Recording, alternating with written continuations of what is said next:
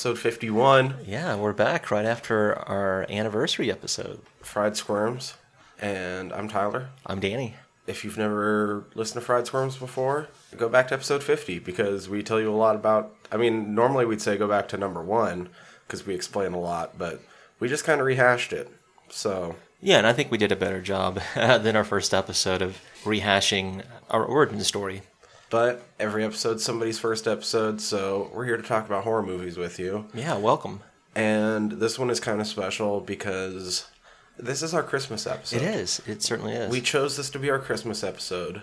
We're not quite sure how the timing is all going to work out yet. I'm going to actually hope to get this episode up before Christmas. I don't think it's going to happen. Just because the timing of, like, I mean, it's Christmas weekend, so... Exactly. Like, seeing it's family upon and us. all that shit. I don't know if it's actually going to happen. I'm going to try. If not, though, then it'll come out shortly after Christmas. And maybe that's better, so it doesn't accidentally ruin your Christmas. Yeah, it could just be a good holiday episode. Festivus. For the rest of us. Exactly. But we chose this basically to be our Christmas episode because, light synopsis, this is the story of a child without a father coming into the world on December 25th. Exactly. So, keep that in mind. Keep that in mind for this film. That's a good way of looking at it, too. Partway through watching the movie, that came to my head, and I'm like, oh my god, like, we're watching a movie about how a child comes into the world on December 25th. Exactly. Because the fact that it's Christmas Eve and Christmas is mentioned multiple times throughout this movie. Oh, it's kind of a part no of the surprise. plot. Right, exactly. Kind of. It's not in as big of a way as you would think, but it kind of explains why so many people are wanting to be around her in the first place, I guess. Good point. But yeah, we'll dive into that. Good synopsis. Okay, but before we get into the movie, which, by the way, we label our episode titles with the names of the movies, so you already know we're watching Inside. Yeah, at this point, I hope that you know we're covering this film. So before we talk about Inside, how was your week? It was actually really good, man. I know had a that good you weekend. just did something pretty interesting this weekend. So. I did. I took another venture to the Roxy to take in another cult classic. This weekend, I took in a Tommy Wiseau fucking gem of a film, The Room from 2003. Finally saw The Room. Now, I'll admit man. I've never seen it all the way through, but I've seen quite a few clips here and there. But I've still never had quite the same experience, but I know the reputation. Yeah, and then its reputation, of course, is a movie I think a lot of people consider probably the worst movie ever made, but it's so bad it's good. One of those films. I would highly recommend seeing it in a theater with a crowd because it would not be the same watching it on your own. Although I'm probably going to watch it by myself. Oh, there's nothing wrong with that. Possibly later tonight. I'm not sure yet. Yeah, it's fun to take in the atmosphere because there's certain things, kind of like the Rocky Horror Picture Show, where you do certain things at certain times in the film. Definitely played out at the Roxy. See, I'm going to turn the lights down low and turn on some Tommy Wiseau. Yeah. Yeah. Take it nice and slow. I hi, don't Tyler. know about that. But no, it was fun. I got to see some people that we know, and yeah, it was a good time, man. And of course, I got to introduce our feature film with my brother-in-law Jeff last night, so I got to do that as well. Oh, nice. Yeah, and we'll talk about how that went, too, once we get a little into the squeal. Yeah, well, enough about me. How about yourself? Now, I feel like I have to bring this up at least a little bit, because it's such a cultural touchstone at this point. I went and saw the new Star Wars last night. Fuck yeah. And I'm very surprised at the amount of divisiveness it seemed to have caused online this past weekend, as I've been following it all. Yeah, I see there's some backlash. Because that's the type of news that I tend to follow quite a bit.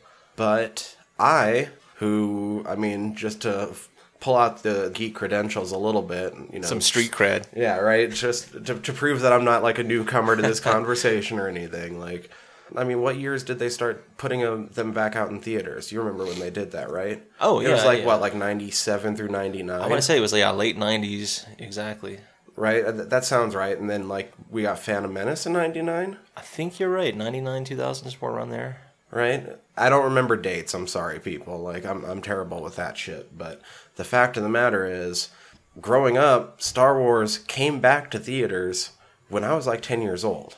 That's almost like the perfect age to suddenly be going and seeing these fucking... Yes.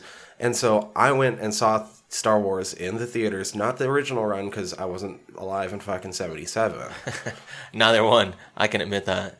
And I knew about it beforehand. I had friends that had it on fucking VHS. I mean, the version I grew up watching was the THX released VHS, which I believe is the version closest to the original theatrical cut. I believe you're right, yeah. And so, I mean, that's the version I've seen more than any other, is fucking true blue Star Wars. Like, went and saw all the prequel series and was disappointed by all of them like the rest of you. Yeah. Weekends that they came out. Right. Not super delved in the expanded universe, but definitely have the old EU anyway. Yeah. With like Rogue Squadron series. I fucking love iJedi. The video games and shit throughout the years. Like, I'd like to think that I can add a little bit to the Star Wars conversation. Oh, I've got a cool story I'll share too, yeah. When it comes down to it. And I'll tell you what, it's almost my favorite. Yeah? It's almost my favorite. Wow. There's parts in it that feel just a little bit clunky. There's literally like 2 scenes I can point to that feel absolutely like studio and not like the film. And that sort of, like, if I wouldn't have been able to feel those scenes sort of jump out at me in those ways, it might have ended up being my favorite. But there was just sort of a disjointed clunkiness. It sort of felt like it was 2 different movies put together, and both of those movies were fantastic and were actually doing a good job of mirroring each other, but some of the changes were just too abrupt. I love what they did with it, though. The more I think about it, the more I love it. I don't want to say too much about it right now, but I will say that now that I've seen it, that was sort of the deadline I gave myself to procrastinate. Right, so sometime within the next month, probably right after the year comes out, I'll do like a year in review of all the geeky bullshit that I took in over this past year. Yeah. And that's going to be written up and put up on the new website. Well, the newly revamped website, www.friedsquirms.com. You can never plug it And in. I will go in more spoilery on that Awesome. and some of my thoughts. But I really dug it. I felt in some ways it very much was back to the roots of Star Wars. Awesome. In exciting ways, rather than just feeling like a complete rehash. Yeah. They meld some ideas together to form the frame that builds that movie. Well, it's going to be exciting to see their further entries, because that's inevitable. An interesting little side note that ties right back into Star Wars exclusively is one of my favorite bands, arguably my favorite band, is an Irish band, Ash, and during the time of the prequels for the Attack of the Clones, they're huge fans. Their first album is 1977, and they open up with a TIE Fighter, in their opening track. But anyhow, long story short, is George Lucas actually knows that they're like huge fans, and so they actually did a track for Attack of the Clones entitled Clones, and I've met these guys several times while they're on tour. So yeah, it's kind of an interesting tie-in. Like, they're huge Star Wars fans. Ash are. Actually, I have to take back what I said. I do remember that Phantom Menace I didn't actually see opening weekend, because Phantom Menace ties into a different story of mine. It was one of the first movies that me and my buddies fucking pirated on the old P2P file sharing networks. Nice. So this was on dial-up, we spent 3 days downloading a shitty copy of Phantom. Shitty, handheld in a fucking theater. Oh, yeah. I remember those days. Copy of fucking Phantom Menace. And that's how we watched it the first time, because that was still sooner than Little Town, Montana. I've talked about it in the past. Fucking one-screen theater only showed 3 nights a week, 1 showing a night. Yeah. Usually would only get the big movies, and we would get them 3 months late. And so I did go see it in the theater in Superior when it got there, 3 months after it came out. Superior's opening night. Still counts as an opening night, I suppose, right? Right, it was opening night in Superior. Yeah. That was the soonest I had a chance to see it in my technically, hometown. you did make an opening. Right? Yeah, I did go to it as... I didn't have... Right, just not as official. Right? I know what you're saying. I wasn't driving yet, so I couldn't make it here to Missoula to catch it. Yeah, it's understandable. But no, I mean, I was at the age, too, where, I was in my late teens, going into my 20s when the prequel started coming out, and grew up same way watching the originals. So I'm looking forward to it. I've seen all of them in the theater, excluding this more recent one, so I'm looking forward to it. I definitely want to go see it again in the theater, partially just because there's still things about it that I'm not quite sure how I feel on it yet. They feel like they're swirling around in my mind, and I think they'll sort of clink down into place. at least one more viewing in. Awesome. Oh, there were some really, really fucking cool things, though. Like, I can't wait for you to see it. Well, yeah, and visually, that way we can though, share. I have no qualms in saying, visually, this is, I want to say, the most intriguing. I feel like intriguing can be very easily turned to be kind of a bad thing, but I don't want to necessarily say stunning either. There's one or two scenes that are maybe stunning, Right. but overall, I feel, even when it's not being stunning, they're still doing cool things visually. Awesome. More than... I mean, I think this is the most visually intriguing movie in the entire saga. Wow, that's saying a lot too, because you know, for the most part, they are visually pretty to look at. You know, so yeah, I'm looking forward to it. I'm glad that you got to see it, and then we'll get to share our thoughts on it when I do get to see it. So yeah, man, awesome. But with that, I mean, okay, we're here to talk about horror movies. Yeah, no, I mean we're catching people up to speed on what we've been up to. It's nice to catch up. And we plugged our website. Yeah. Our website. I'm really fucking proud of it. Dude, So you go to did our a great fucking job, website. man. I think it's boss. So yeah. But let's fucking talk about Inside. Oh, and By the why? way, we're going to talk about 2007's French Extremity movie. I don't like the term French Extremity. I know that that's what people use for it, but It's I don't know. It is Extremity weird sounds stigma. clunky. Yeah. Extremity sounds clunky. That's the only thing I don't Yeah. like. Film Inside. We're going to get into the guts and bolts, talk about what went into this movie, stay spoiler free for a little bit, and then we're going to hit it hard. Oh yeah. Guts and bolts. All right, guts and bolts. Now, this is going to be another one of those films where I'm going to be relying on you a little bit. Partially because, once again, this is the one I hadn't seen again before. You'd seen this. Oh, I have. I have access to like the IMDb and all that too, but It's okay. I like it when you teach me on these ones. I like being a guide. I feel like if I'm going to introduce you to some films, I want them to be worthy. Oh, I don't want this just is throw. worthy. I don't want to throw just any old bullshit your way. Oh, and this was worthy. This was worthy. Yeah. So this one, if you're familiar with Martyrs, which we have covered, and you're familiar with this French movement of films, then this one falls right in place. Being the guts and bolts, we've talked about it on Martyrs, but that was a while ago. Yes, it We has should been probably quite a while. talk about the French Extremities Right. films again. There's not many of them. There's not quite when you compare how much French cinema there is, but the ones that are, there's probably, I'd wager, I don't know, what do you think, maybe 15, 20 films or so? Yeah, something Upwards like to that. 30 tops, depending on how independent you want to go with it. I mean, even the director of Martyrs has sort of critiqued them even saying that there was a movement at all. Right, and I understand Because there was his so few of argument. them. Right, exactly, and I think that's a good point that he brings up too. That being said, in the mid-2000s, It just so happens to be that that's when a lot of these films were sprouting up. yeah, there was, like we said, about 20, definitely under 30. Right. Some that are probably arguably in it or not. Yeah, and I agree, because I feel like there's other films that can fit inside of that realm, and they don't necessarily have to be French. But these really extreme horror films came out of France. Yeah, and I can understand the label too, like the French extreme horror, I suppose. But we'll delve into some of the ideas, maybe sheds a different light on that expression. As I brought up before, I think eventually we'll get through every movie that's considered New French I Extremity. think we can't help but, given that it's a limited number, and it's nice because we can hit upon them strides. But I'm glad that we're doing this film for a number of reasons, and I'm glad that this is one of those that you hadn't seen prior. So I guess with that being said, maybe we can give a brief synopsis, which you did, Okay, yeah, but that was a terrible synopsis. That No, was it's just to okay. make it You're sound just like Christmas. yeah.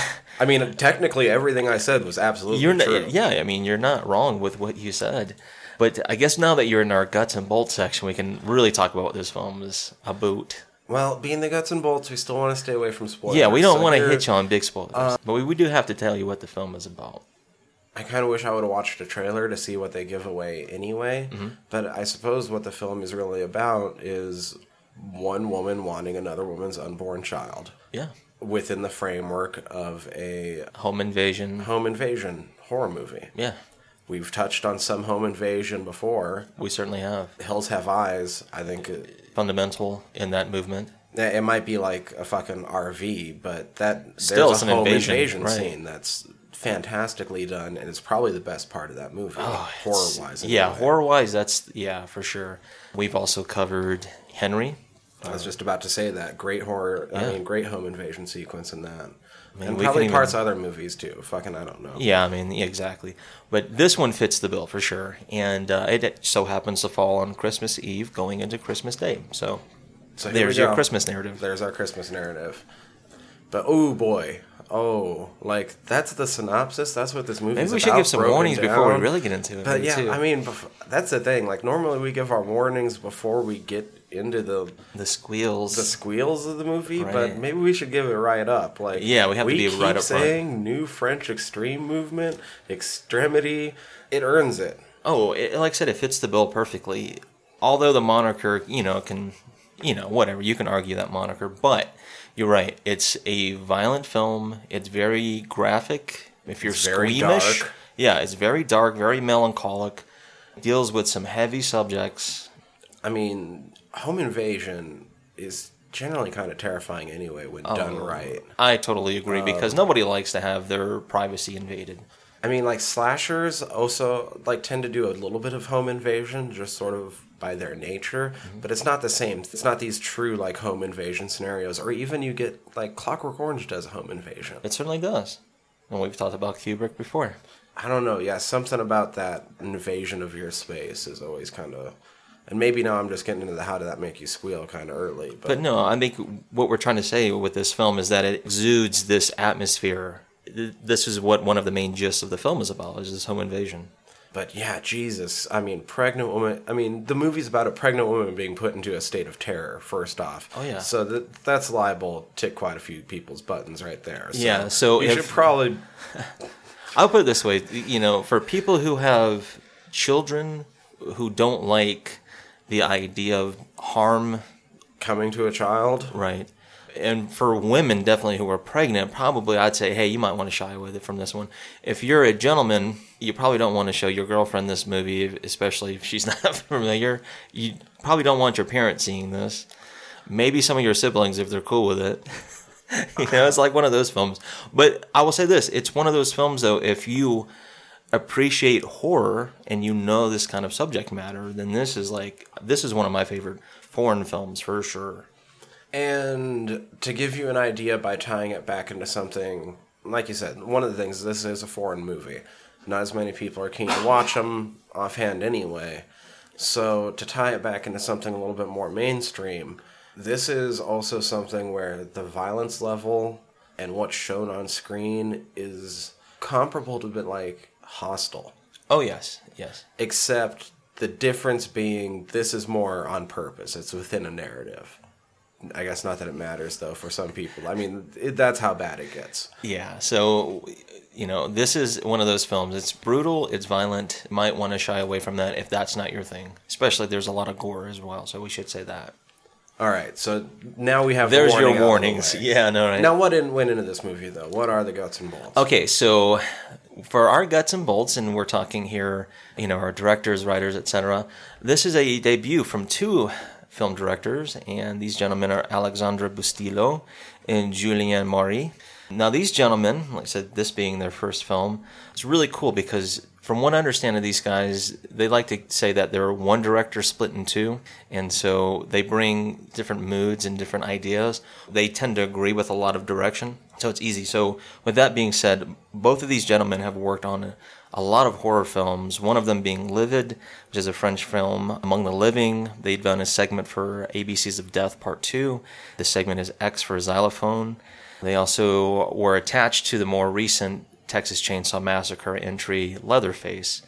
Which, when I just really quickly looked up their shit right before we started this episode, that suddenly made me really want to see that a lot more. Yeah, I mean, there's a lot of, which we'll talk about too, but there's a lot of French directors, writers, etc., who are getting attached to these, I don't know if you want to call reboots or just new entries into certain franchises. Mm-hmm. We've already talked about Alexandre Aja. He did the remake of The Hills Have Eyes. These guys are attached to Leatherface, so there's, two big tie-ins. And they were attached to other big-name IPs, too. Yeah, I don't have a lot of it written down, but I was like, these are probably some of their more notable works. I think some of those projects ended up going to other directors, and others are still caught in production hell. But I think they were like attached to like Halloween at one point, Wow. which we know they're not doing now because we're getting the Danny McBride one, Exactly. which actually sounds really good so I far. like Danny McBride. Yeah, I like him a lot. And I think they were attached to Hellraiser at some point, but I think that's... I think that You know who series we is pitched? currently in production hell. Yeah, fucking give it to Baskin, guys. Yeah. Please, fucking Baskin. And Mare Chan, yeah, dude, that'd be awesome. Yeah, so these gentlemen are responsible for directing the film. They are also responsible for writing the dialogue, the screenplay. Our cinematographer, now he's more known for some interesting French films, and he's also done a couple series, which I'll mention. He's done cinematography for the film Frontiers, which is another French extreme film. He directed the video game adaptation movie Hitman. Oh, okay. He's also worked with these... Which one? The Timothy Olyphant? I want to say it was like the mid-2000s. All Fantastic? Might have been. I can't remember it. It's worth Anyway. looking up. So this gentleman I'm talking about, his name is Laurent Barras. He's also done work on Livid. He's worked on the movie The Divide, and a series that actually was recommended to me, which is on Netflix, is Crossing Lines. He's got some really interesting works underneath his belt. Our editor for this film, which I think is interesting because he goes by a singular name, his name is Baxter. Oh, Baxter. Now, Baxter, and we're talking about French extremes. Now, he's worked on some nasties. He's done High Tension or Haute Tension, The Hills of Eyes with Aja. I was talking about the reboot, okay. 06. He's worked on the film Mirrors, Piranha 3D, a film I recently just watched, Maniac, from 2012 with Elijah Wood. And he's worked on a film with Daniel Radcliffe, Horns. Oh, I really want to watch that. I really want to I've read heard the book some pretty first, interesting though. things about that. I like the author anyway, so Yeah, why not? I need to read the book first, and then I'm going to hit it up at some point. Yeah, but he's done some really cool work on those films. Our music, unfortunately, this gentleman in our horror room, we talk about deaths.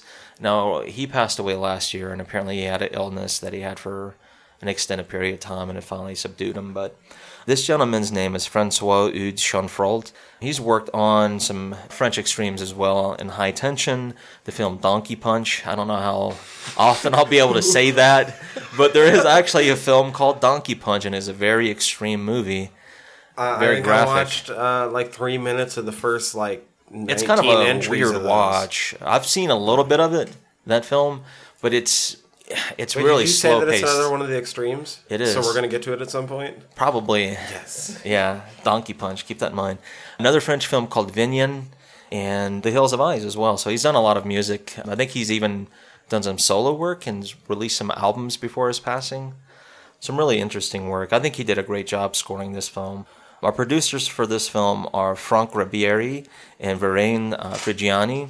So these gentlemen helped produce the film. The production companies are BR Films and La Fabrique de Films. Distributors are La Fabrique de Films. They helped with the distribution of the 2007 France theatrical release. Big naughty name right now. The Weinstein Company helped release the 2008 USA theatrical release of this film, and Dimension Extreme, which I own the DVD copy, distributed the 2008 USA release. Special effects teams are BR Films, FX Cinema, and Matt Guffeline for this film. The budget was maybe $2.5 to $3 million US. Box office didn't have a huge return, about $530,000.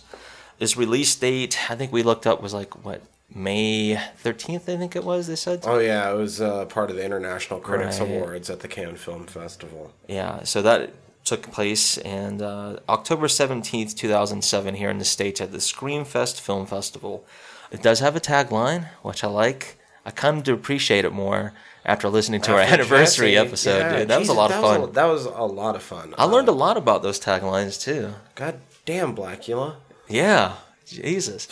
That could have been a number of films, but that was awesome. I enjoyed the shit out of that. But this one is Don't Let Her Inside. Okay. ...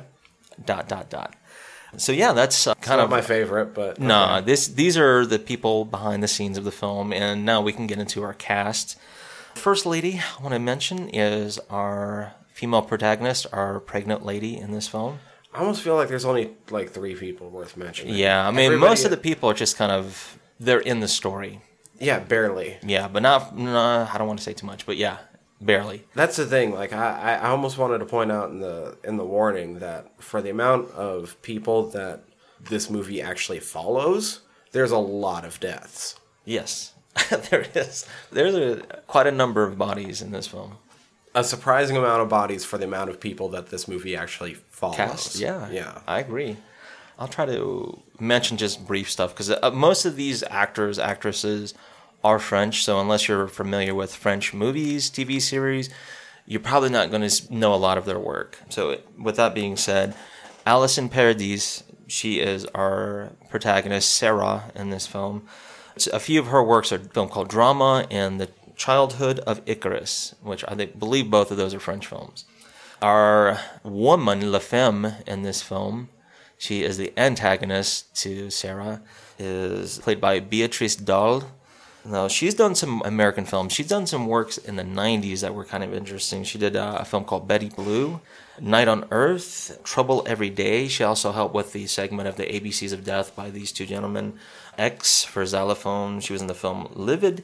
And if you're familiar with the band, Aha. Well, okay, yeah. Take On Me. She was in the music video of theirs called Move to Memphis. Oh, wow. Yeah, and I actually looked it up. It's on YouTube. And I was like, wow, this is like... It almost makes me feel like I'm watching a fashion photo shoot or like an ad for a cologne or perfume. But, I was like, oh, there she is. So very recognizable face in person. All right, so these are some of our cast that aren't in the film for very long. An interesting lady in this film who plays Louise, who I won't mention exactly who she is until we get into the squill. Right. But Louise is played by Nathalie Roussel. She was in two movies that, from what I understand by these directors, they said every French man from their generation, which I think these guys are just a few years older than you and I, but they known her for being like a very, I don't know, maybe like a compassionate or just a very empathetic character in her films that she was in. Two of them were My Mother's Castle and My Father's Glory. And they said every man like loves her for those roles. Both Murray and Bustillo were like, it wasn't cool that we used her in this film for certain reasons. Because this is a way of like how we get to pay homage to her because we love her. Mm-hmm. So I'll talk a little bit more about that in the squills. So she plays Louise. François-Régis Marchesson is Jean-Pierre in this film. Played in a film called Maigrette and Mazarin. Jean-Baptiste Tabirin is Matthew in this film. This is his only film that he was in. I got some funny shit to talk about with him. Nicolas de Vauchel is one of the policemen in this film. He's one of the policemen that's tethered to another gentleman. Okay. Yeah. He's actually been in some pretty interesting stuff. He was a model for, I think, Hugo Boss. He was actually like one of their figures. Oh, damn. So I was like, that's kind of funny seeing I know that. Hugo Boss. Yeah. But he was in a film called Police, white material, and like I wrote down that he was a model. Is Hugo Boss cool right now? Because like Hugo Boss, it was for a while. Well, yeah, but I mean, like considering political climate and shit, because like Hugo Boss himself was the guy that designed the SS uniforms. Just that, throwing that tidbit out there. Yeah, just keep that in mind. That's weird. Shit. Which, also, to tie back around, though, that indirectly means that Hugo Boss was the inspiration for a lot of the Empire, and I just got done watching Star Wars. Yeah, I mean, it's like fashion, It's like uber great. No, that's interesting, man. I didn't know that about Hugo. Like a boss. Dude, I hope I'm not fucking that up, but I'm almost, I'm 99% positive that's We'll true. go with that narrative. It's going to be the boss now. A different boss. Ayman Saidi plays Abdel, the man I was talking about that was tethered to our policeman in this film. Tahar Rahim is another municipal policeman. He's the first wave of police officers that arrive. And then there's a second wave of police officers that arrive. That's all I'll say about that. But he was among the first. He didn't do shit in this film, but he went on to do some other projects that were really cool. I remember a film he did called A Prophet. It was a foreign film that got kind of a lot of acclaim.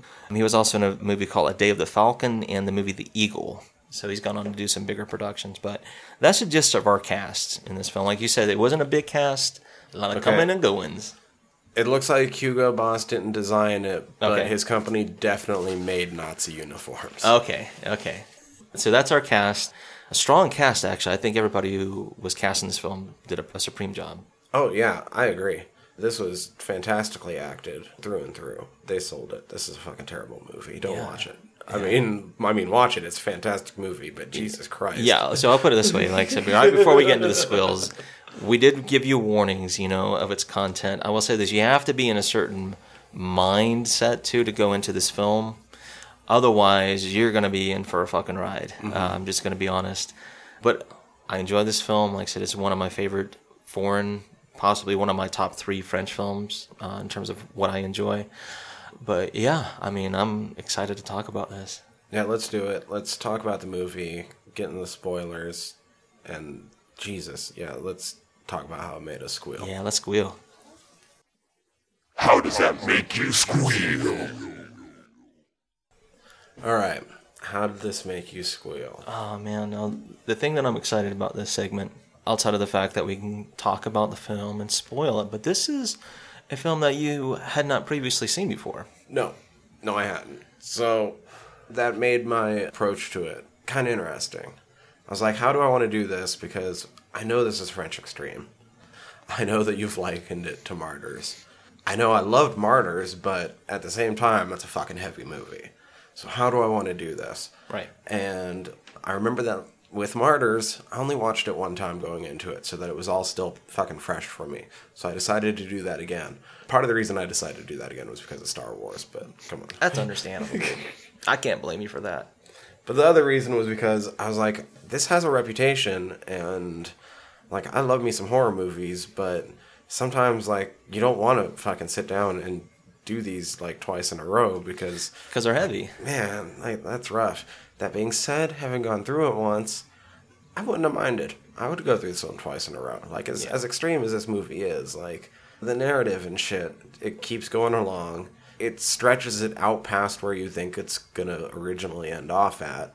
Kind of the same way Martyrs did, honestly. Right. I actually think this one's an easier watch than Martyrs. I would agree. I think this one is being the only other not that French Extreme one that we've covered on the show. It's like, how I'm going to say Martyrs a lot this episode. But No, it's completely understandable. But you're right. It's a film that is very comparable to Martyrs. Not that it's in the same storyline, frame. These are quite different stories. But their violence, their scenes of body torture, I suppose, is very much exposed in these films. This is a topic that a lot of films don't really cover necessarily in the horror genre. I mean, it's a subgenre within itself. But for whatever reasons, a lot of these films do kind of tackle that subject of body horror. I kind of feel like there might be like an inherent the body influence. horror aspect to just the pregnancy anyway, right, to be honest. Yeah, there's a lot of disfiguration and things in this film as well. But some of the inspiration, of course, we talked about him several times, and we'll eventually can't help but get to him, but is David Cronenberg, Canadian film director. And some of the inspiration for some of these directors have been, The Fly reboot, Videodrome, and, there's, all kinds of films that Cronenberg has done, but it's known for the body horror aspect of it. Mm-hmm. So, this isn't one that I really want to hash through every scene in the movie. No, but I do kind of want to, it does make sense to hit a little bit in order, but I think I'm going to jump around a little bit. That's because okay. It's okay. One of the neatest things I found in this movie, and this is going to be a huge spoiler for the end, but warning, you're in the fucking How Did That Make You Squeal? Yeah. This movie starts off with the fetus slamming. Yeah. That's the very opening sequence. So you see that. You hear a voice over the top of the image of a CG baby inside of a womb, and it sounds like a person who is, in adulation of the baby. It's like, I'm here to protect you, nothing's going to hurt you. You hear what sounds like an accident, a car accident perhaps, the baby getting thrust, and then, you're into the movie now. Opening scenes, yeah. From that point on, it establishes the shots of the fetus in moments of peril. That's a continuing theme throughout the movie. We cut back to the fetus another 3 or 4 times at least, I feel like. We have certain aspects of that, yeah. But that's all set up for the twist. Because that first fetus you see here, like I said, big spoilers, was La Femme's. Right, and the neat thing about that is there's no way of knowing that. There's no way of knowing that. No. It's kind of a misdirection, too, because it's led to believe when we do see what happened is there was a head-on collision, and our main protagonist, Sarah, and it appears maybe her spouse, boyfriend, next to her, and they are fucked up. You already seen scenes of gore and and she's pregnant. One of my first thoughts about it was like, why is she driving? Why is she driving? Oh, one of my first thoughts was, I was like, oh, she's pregnant. But then one of my first thoughts was the transition into the next scene where it's 4 months later. Right. And I'm like, how is this 4 months later? That baby should have been born 2 months ago with how pregnant she was looking. Yeah, she had a huge baby bump, if you want to call it a bump. She had a fucking baby mountain. Yeah, she was well rotund at that point. But I suppose, to be fair, when it pops in 4 months later, it's literally at the end of her pregnancy. If nothing starts, they're inducing her the next evening. Right, and this appears to be that it's Christmas Eve, by all accounts, and she looks very absent, very apathetic in a way, like she's whatever, she's passé, like she's kind of emotionless too, her character. She even has this weird interaction with a nurse who comes in and sits down beside her in that little waiting room. When I first sat down to do this movie, yeah, and I'm like, I'm going to do this like Martyrs. It's going to be fucking pure feeling.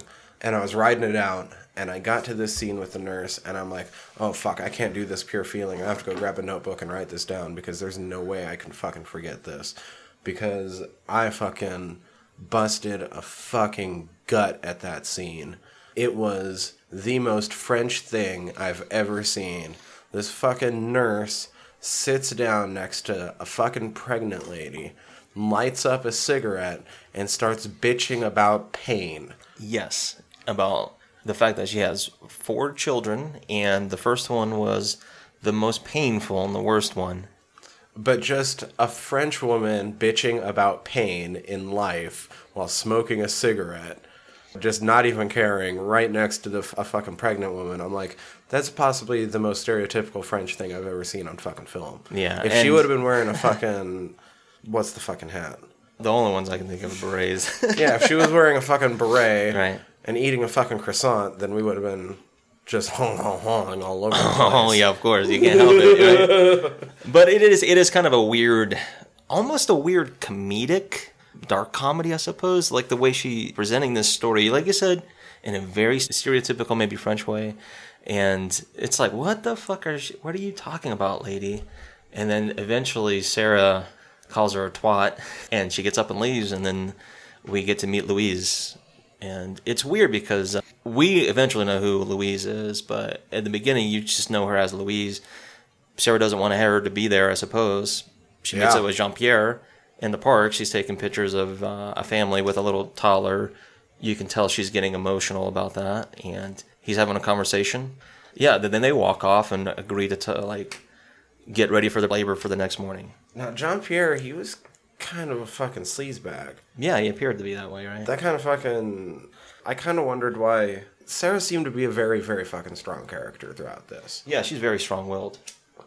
And I kind of wondered why she even fucking put up with him, because there's a part later on... I mean, during that whole scene with her, he's kind of a scumbag and just sort of... I mean, he could have fucking not even took that call, I feel like.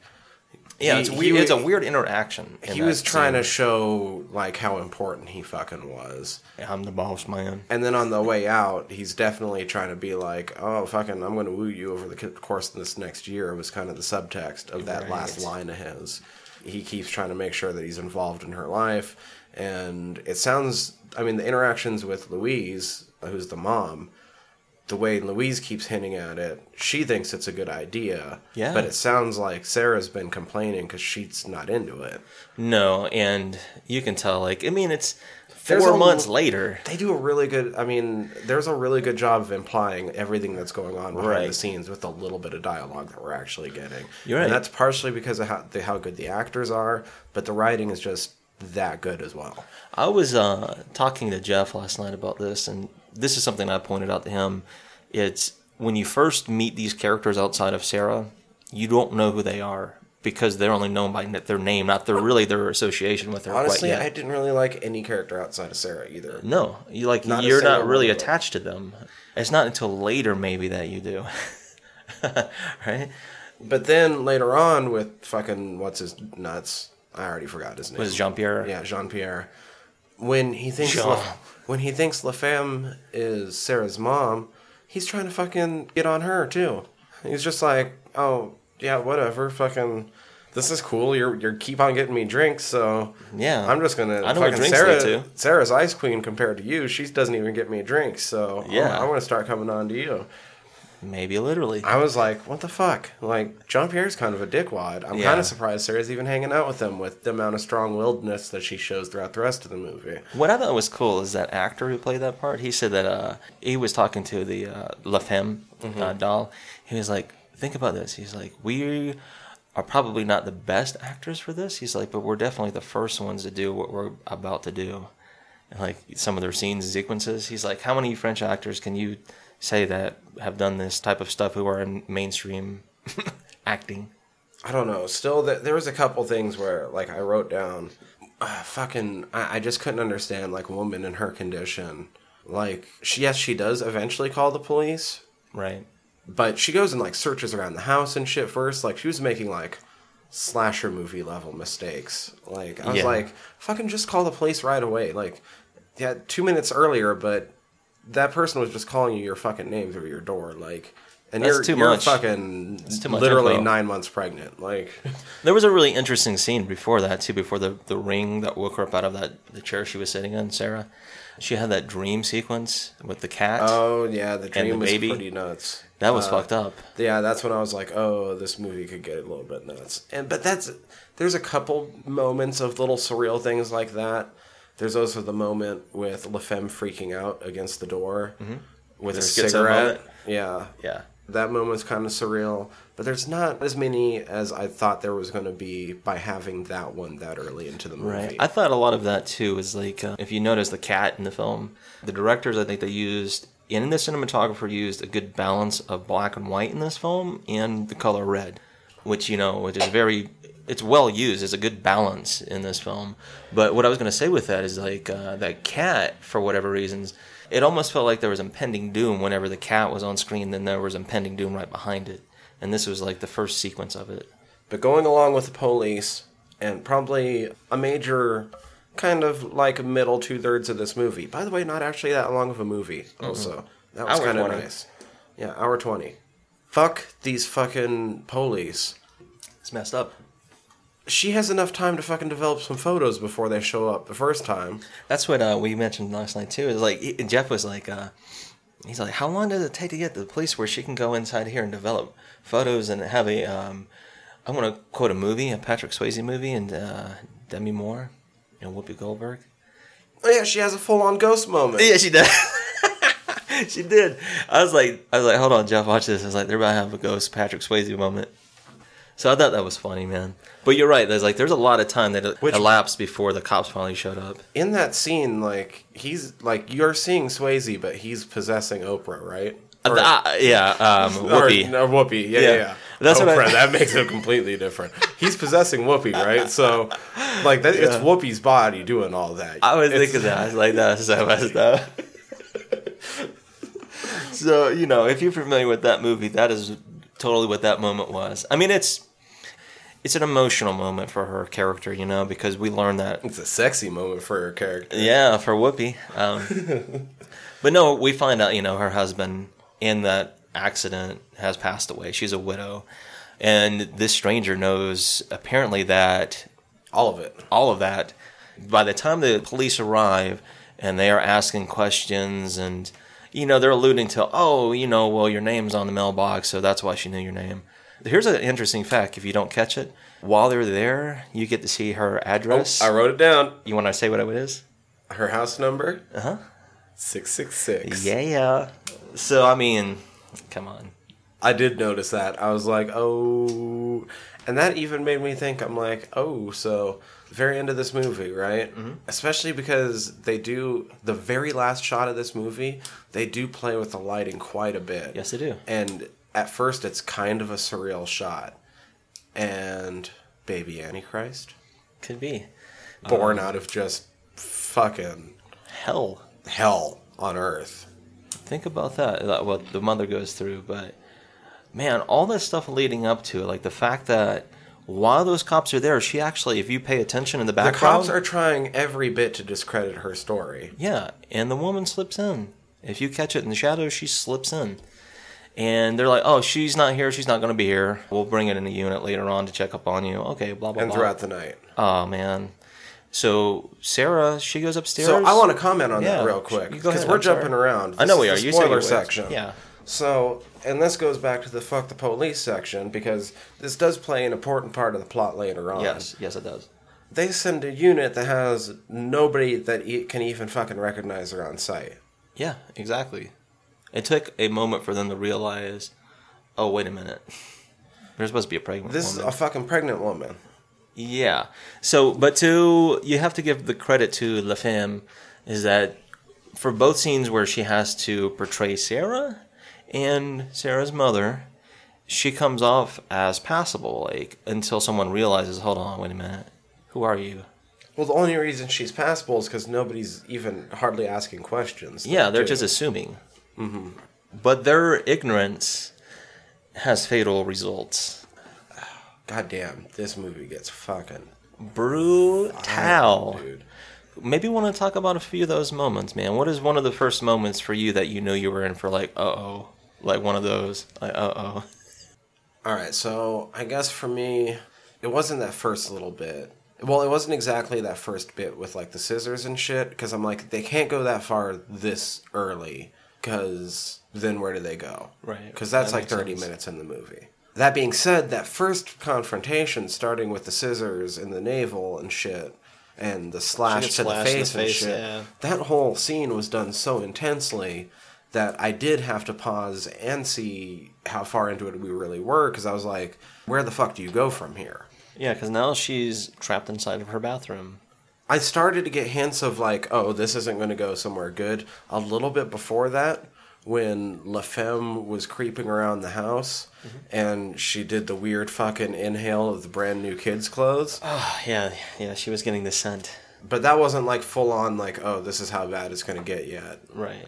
Yeah, that's just like, you know there's something wrong or maybe off kilter with this lady. But then, so like I said, I was wondering how the fuck are they going to stretch this out? And part of the way they stretched it out was kind of like, oh shit, this is where they're going.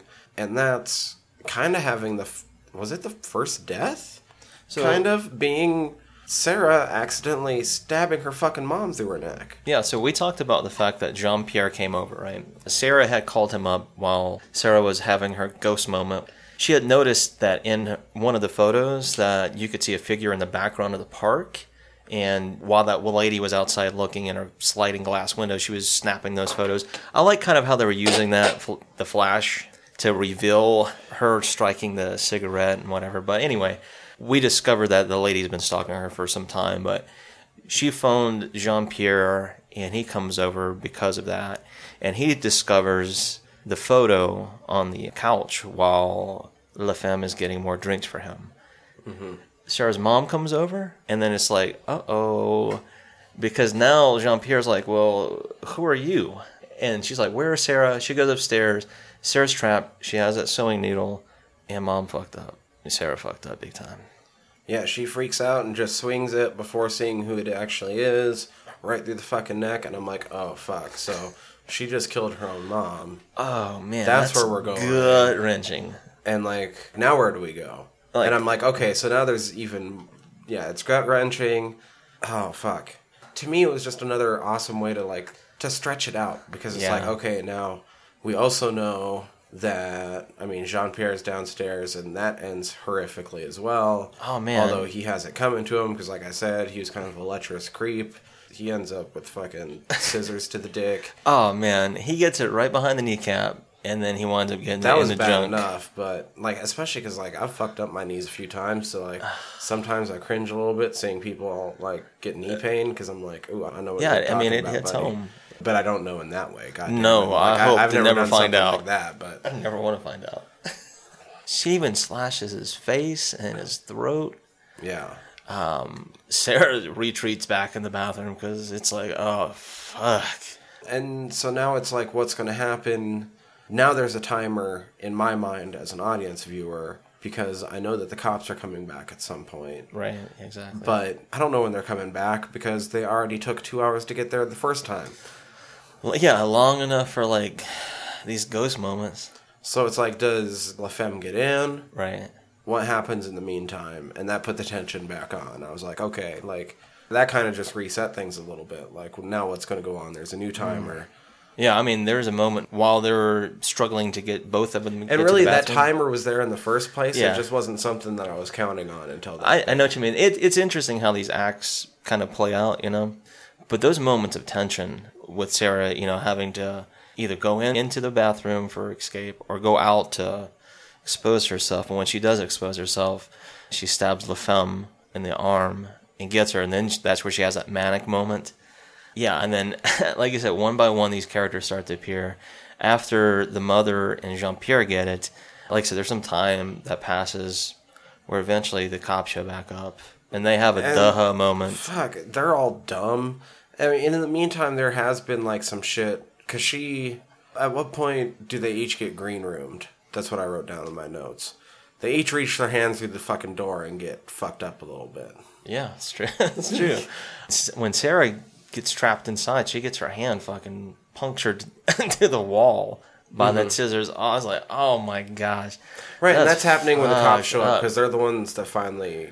Yeah, they finally realize that, that the woman is not But before that, pregnant. LaFemme put her hand through, didn't she? Yeah, that's what I'm saying. Yeah. She snagged Sarah's hair, and then she got stabbed, and shit got broke off. And she was freaking... She was raging. Fuck. And I just... Oh, man, there were so many moments in this movie where I'm just like fucking... Sarah and all her desperation for a fucking weapon, just grabbing onto that fucking glass, and you just see the fucking blood welling up between her fingers and shit. Yeah, I was like, man, she was digging into that with her hands. She didn't give a fuck. And I was like, there's a fucking laundry basket behind you. Grab a towel and wrap that around the glass at least. No, she wasn't thinking. She's reacting. Right. But even the bathroom, like what she was wearing, everything is, I won't say everything, but the majority of it has that white. Mm-hmm. The woman represents the dark. It's pretty interesting. I like that, like I said, the use of colors. But anyhow, you're right, man. There's a lot of that tension. Man, I kind of don't want to give away everything, but at the same time, like, God, some of it was so fucking cool. We need to talk about this. We need to talk about this. The fucking cops are still fucking dumb. Yeah, dude goes upstairs, checks on Sarah, like I said, he pulls out the scissors. The other guy stays behind, but he gets yanked by the fucking LaFemme. She stabs him in the eye.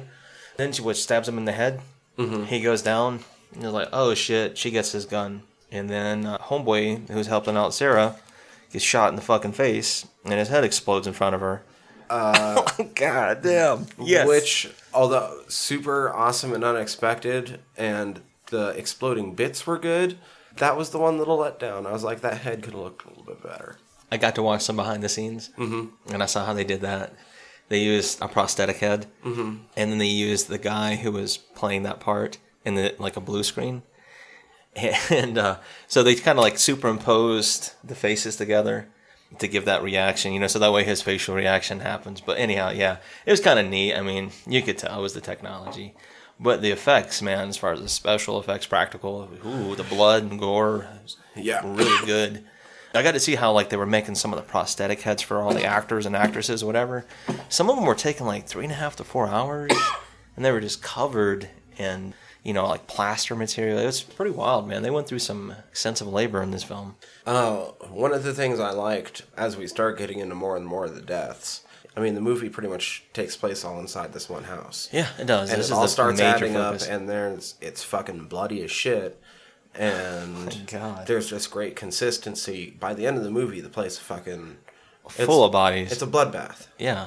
Yeah, so Jean-Pierre gets There's so much fucking blood all over the place, you'd think that the fucking vampires from the beginning of Blade just held a fucking rave in there. There's a lot of detail to the blood in this film, and like all of the scenes that you see it wherever the film takes place in. That the house. bathroom that she's in most of the time ends up just covered. Most of the hallway... drenched. Mom's bleeding out of the neck all over the fucking halls. The fucking staircase ends up covered by the end.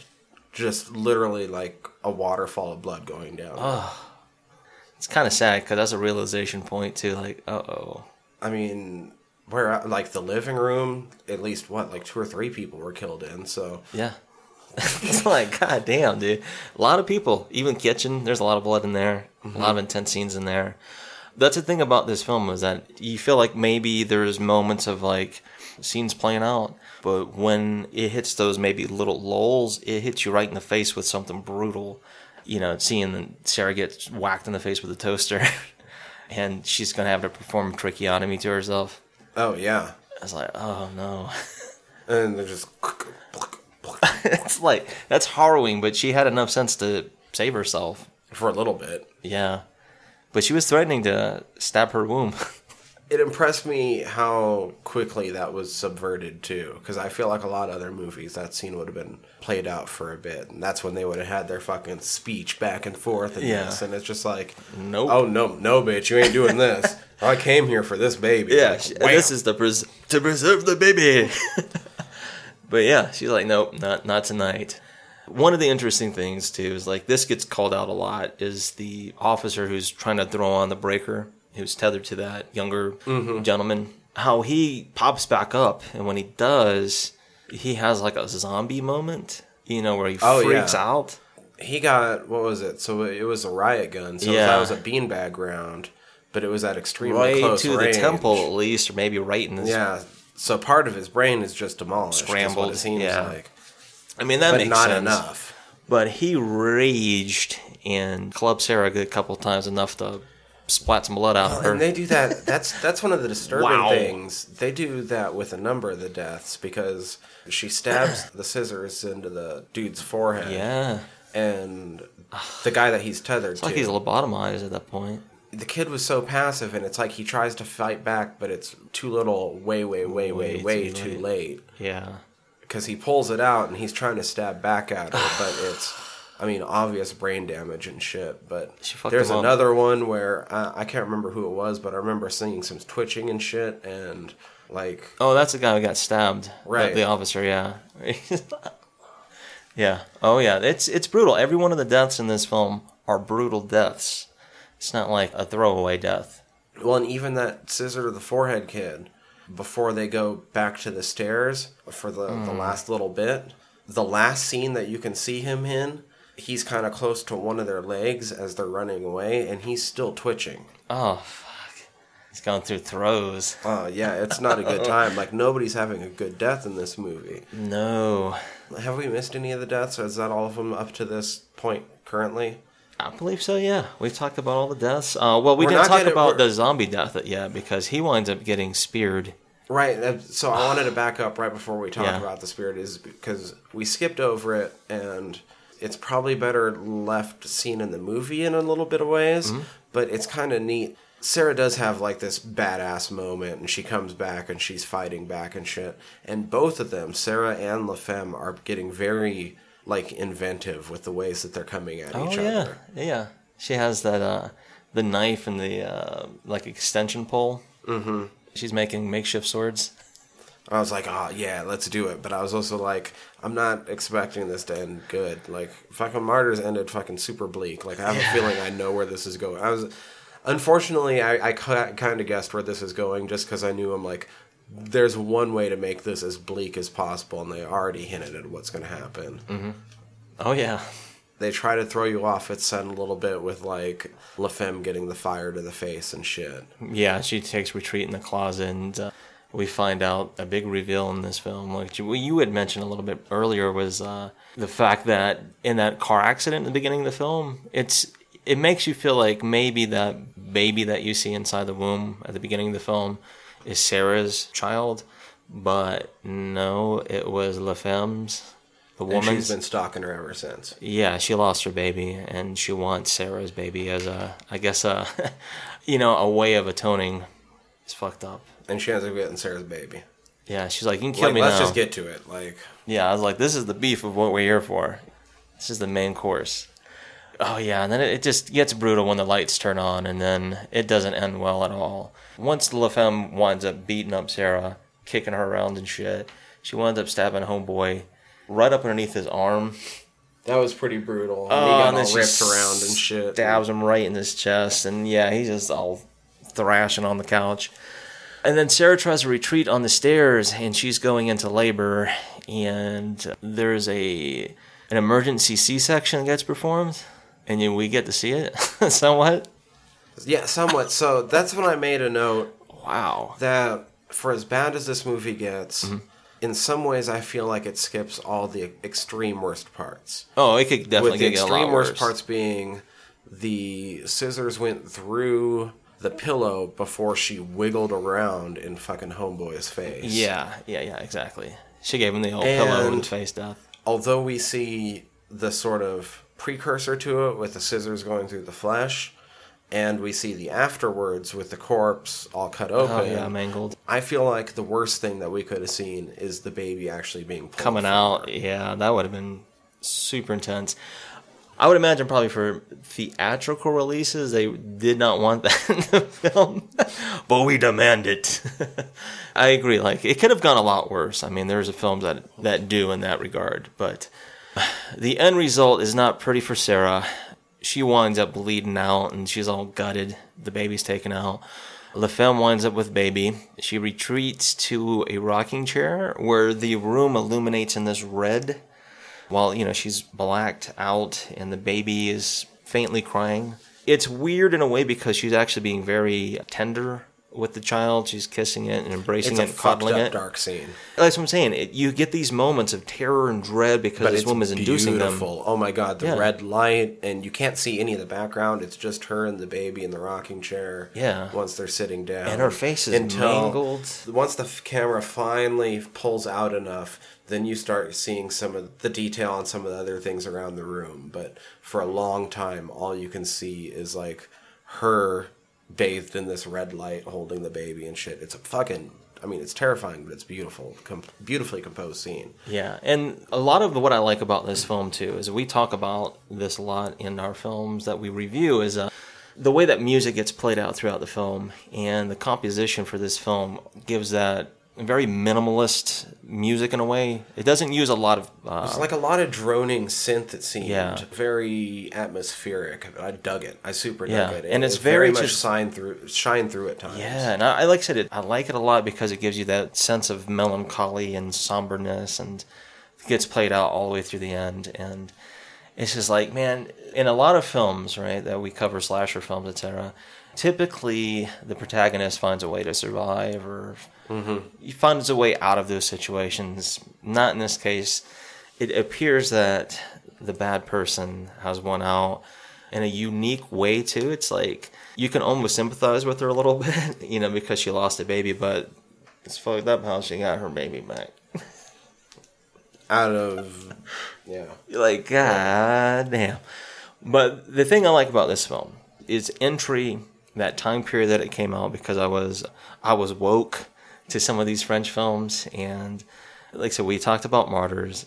I think I maybe had seen this film right after I'd seen Martyrs, and because of my fascination with it, and I talked about finding this film at a fucking grocery store back home that had a video rental place. But anyway, I wound up finding this film at a pawn shop for like $2 back home, and I was really looking for it because I felt like this is close enough to this place that perhaps somebody's seen it and they're like, I don't want this film anymore. Right. And pawned it off, like literally, and I found it. But anyhow, I'm glad I have this addition to my collection. I'm glad I got to share it with you. It is one of the French extreme horrors, and felt like maybe we can talk maybe a little bit about that before we, hit an end note on this film. Oh. Just yeah. like, the French extreme horror, how it kind of got its label and some of its that influence at that moment, And that was interesting because, we talked about some of those films that came out in the mid-2000s.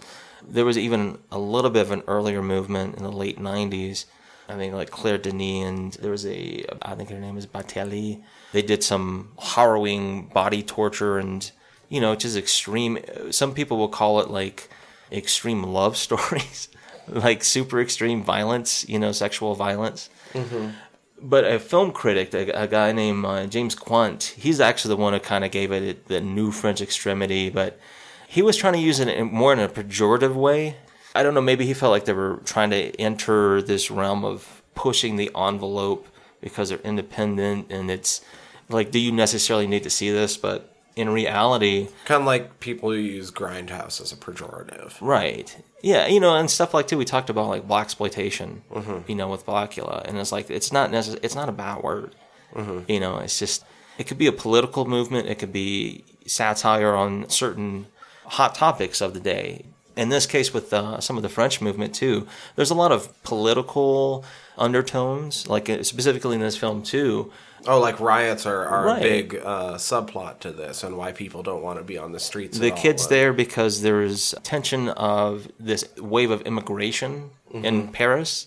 And while the woman is trying to enter the house at the beginning, she uses that as a part of an excuse, like she doesn't want to be out there because of the tension or the violence in the neighborhoods. So that kind of gets played out a little bit in these films too. I think even with Martyrs, there's like the talk of like these cult upper elitist class and stuff like that. So it hits on some of these topics, some of the exploitation we talked about. It delves right into. Oh, definitely, because you don't actually need to make this film this bloody. No, But you don't. It's part of what makes it.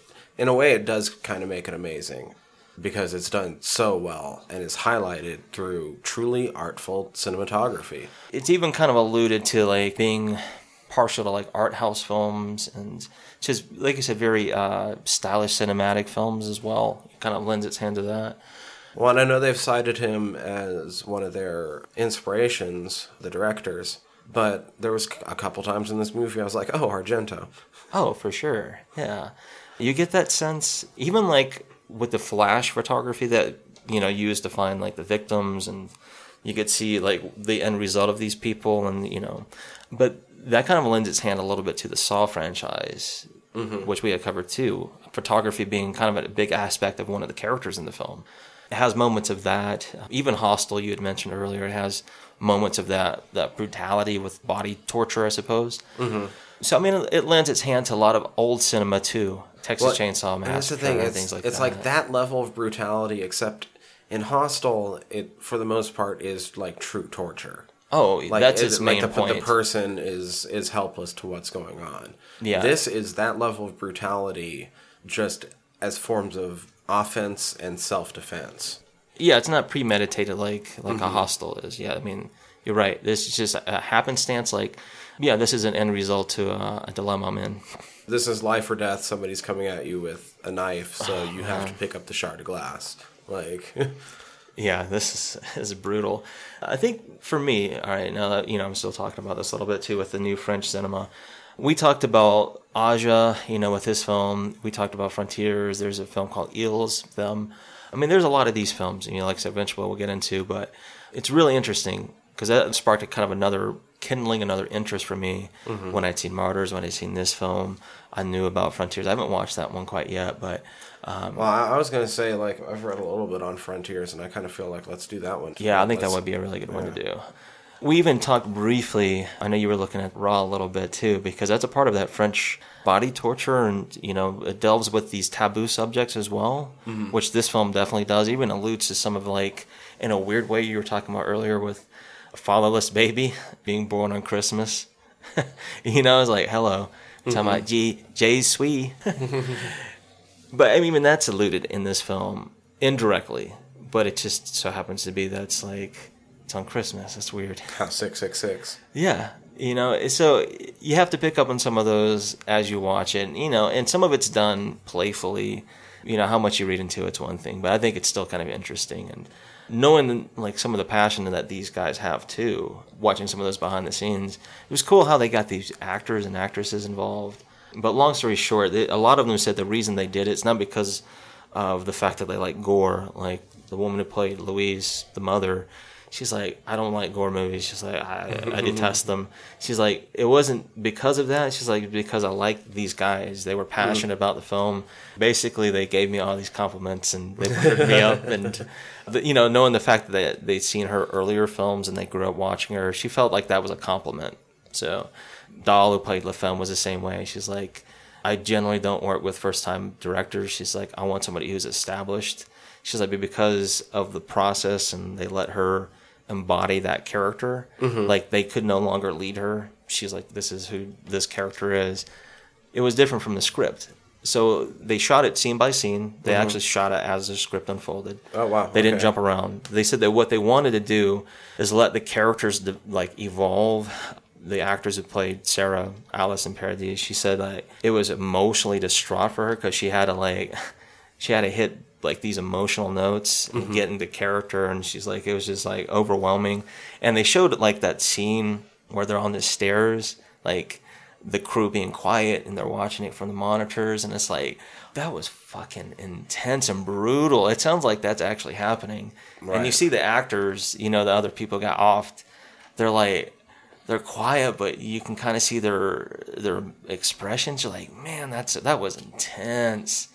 And then you see like the two ladies embracing. I was like, man, it's pretty heavy. So it kind of shows like these guys were invested. I think it's a brilliant film. It is brutal. I said it's not an easy one to digest. I still don't think it's like, if like I said, if they're used to some of these other films that we've done, I kind of told Jeff, I felt like if you can handle Imprint maybe too, you can definitely handle this. This made me think of Imprint when I was watching through it. One thing I wanted to say is this movie is possibly about to become a little bit more relevant. Oh yes, yeah, it's a good point, because I wanted to mention that too. But we did mention a little bit. We mentioned it on the last episode, yeah. But considering we just talked about it on this episode. Yeah. So yeah, if you don't necessarily want to see this version of it, because this one is definitely the more brutal version, I would imagine. I haven't seen the English release we're about to mention, but I would imagine this one is going to be a little bit more soft around the edges. Yeah, there's a 2016 film version of Inside. 2018. I mean, it's getting that release. I think they shot it in 16. Oh. But yes, it's getting a 2018 January release. So January 12th, video on demand, is an English language version. Right, starring Rachel Nichols. And Laura Harring. Yeah, Laura Harring, we talked about her briefly, but she was kind of like a La Femme character in Mulholland Drive that David Lynch directed. So she's playing La Femme in this film, and Rachel Nichols is playing the Sarah character in the English version. Yeah, Miguel Ángel Vivas. Yeah, director from Spain. He's done some like home invasion film, Kidnapped. I believe. Yeah. He did Extinction. I think it's interesting to get another foreign director to do the English language version. Maybe gives me a little bit of hope for it, because, I mean, I haven't seen The Martyrs English language remake yet. I haven't either. But everything I've heard is that it's not good. Right. And that it's very toned down. I think it still gets a bit icky at parts, but, I mean... Yeah. I mean, exactly. That's kind of how I feel about, like... And that's unfortunately where the bar has been set. If the same thing happens to Inside, I don't know. Yeah. So, I was going to say, let's pause this for a second and watch the trailer and give a reaction. Okay. I'm okay with that. All right, we just watched the trailer for the English language remake. Right. Okay, I guess your thoughts first? My hot take, it looks way scarier than this one. No, just kidding. Just teasing. No, it doesn't. Not even close. I had a feeling, and I mean, even it's just going to be a watered down version. It looks poochied up a little bit, right? Yeah, it does. It has two actresses who are, honestly, these are dramatic actresses. I mean, that's what they do. So to be in this role, they're going to have to do something that's really, going to be like a wow moment for me. I just don't see that happening. It'd still be interesting to see what they do. I'll say that much, because I think both of the directors and writers, same guys, I think they lent a hand to this film, at least in the script. Okay.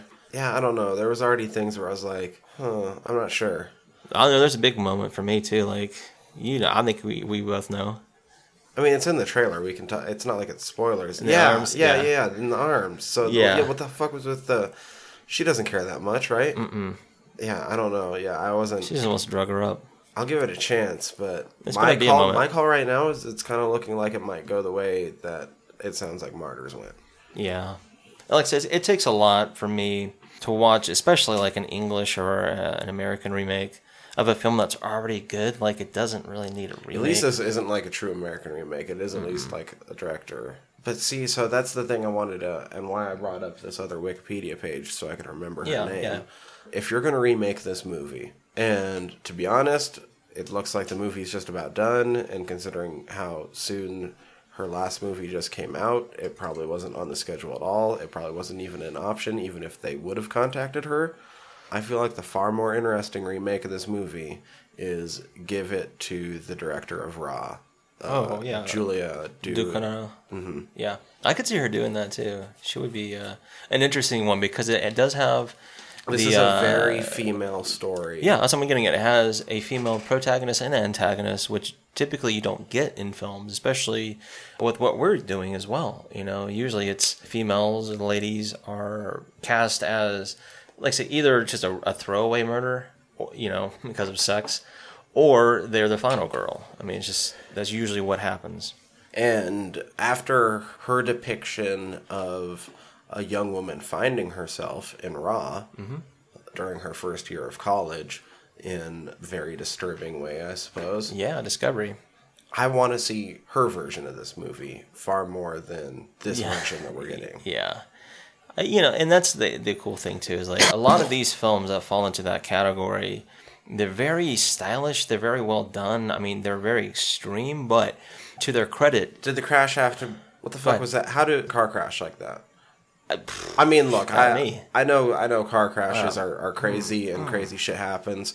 You can probably point to like 5 real life examples where that exact crash happened, but still, I mean, come on, man, you saw it. Like, that was like a little bit Hollywooded up, right? Oh, I mean, yeah, you have to dramatize that moment, to give it some kind of significance, like a huge significance, But I know what you mean. Logistically, it's like that was intense. That scene, opening scene.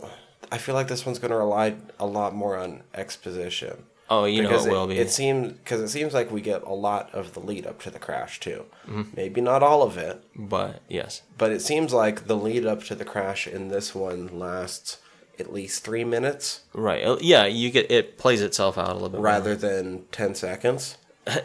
Yeah, as opposed to just aftermath. You get to see lead up. Which means we probably don't get the reveal the same way. We don't get the twist that first fetus you see. Good point. Because we probably don't get to see a fucking fetus. Do you think that they're going to put in 4 or 5 scenes of the CG fetus? I wonder, too. I wonder if they'll do that, but I also wonder if they'll leave in, the voiceovers, though, and just, have maybe a blank screen. Mm-hmm. Or, maybe baby sounds or something. Who knows? That's interesting if they'll do that with the infant inside the womb. I don't know yet. I'll watch it just so that I can report back on whether I feel like they fucked it up or not. I mean, Jesse kind of hinted at it, too. It's a good way maybe to even just, whether we do it on the show or not, just to kind of see what the remakes are like. Because there's a lot of remakes that happen. But I'm not too excited. I'm not 100% sold on it. I mean, after doing this, I feel like we have the superior version. By default. Yeah. It's like, come on, man. It's hard to outdo an original, and this is definitely an original. I'm not expecting it to outdo it. No, but I mean, even do it some kind of justice, too. It's hard to pull off. There's very few. I mean, there are some that do it exceptionally, without a doubt, but we'll see. I don't have much more to add to this, though. No, I feel like, without going too further into the movie, I feel like if you want to see something that does push the envelope, it doesn't do anything outside of what you probably have already seen, like news reports. I mean, we've covered news reports that are pretty gruesome. It's just a way of exposing that, maybe, enhancing that, I suppose. But I enjoy this film. It's one of those I suggest to people who are comfortable with other films that we have already done in our catalog. Yeah, and like I said, I have a much easier time watching this again than Martyrs. Martyrs, I feel like that one is just, that one's like soul-wrenching.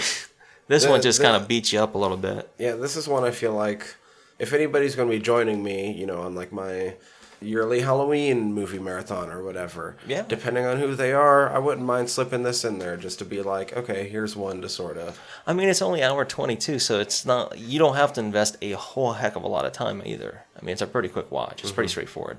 I enjoyed it. So from here, though...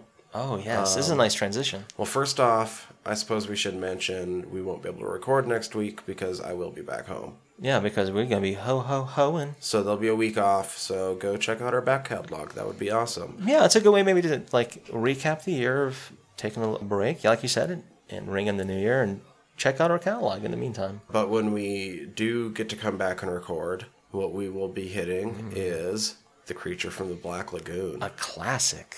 We're going to go way back. We're going to get in the Wayback Machine. Yeah, we're the Wayback Boys for that episode, but we're going way back. They're going to call us the Wayback Boys? Hell yeah. We're going to be the Wayback Boys for that episode. God damn it. And we're going to do the dicks. Oh, for sure. For sure. There's probably going to be a lot of dicks in that movie.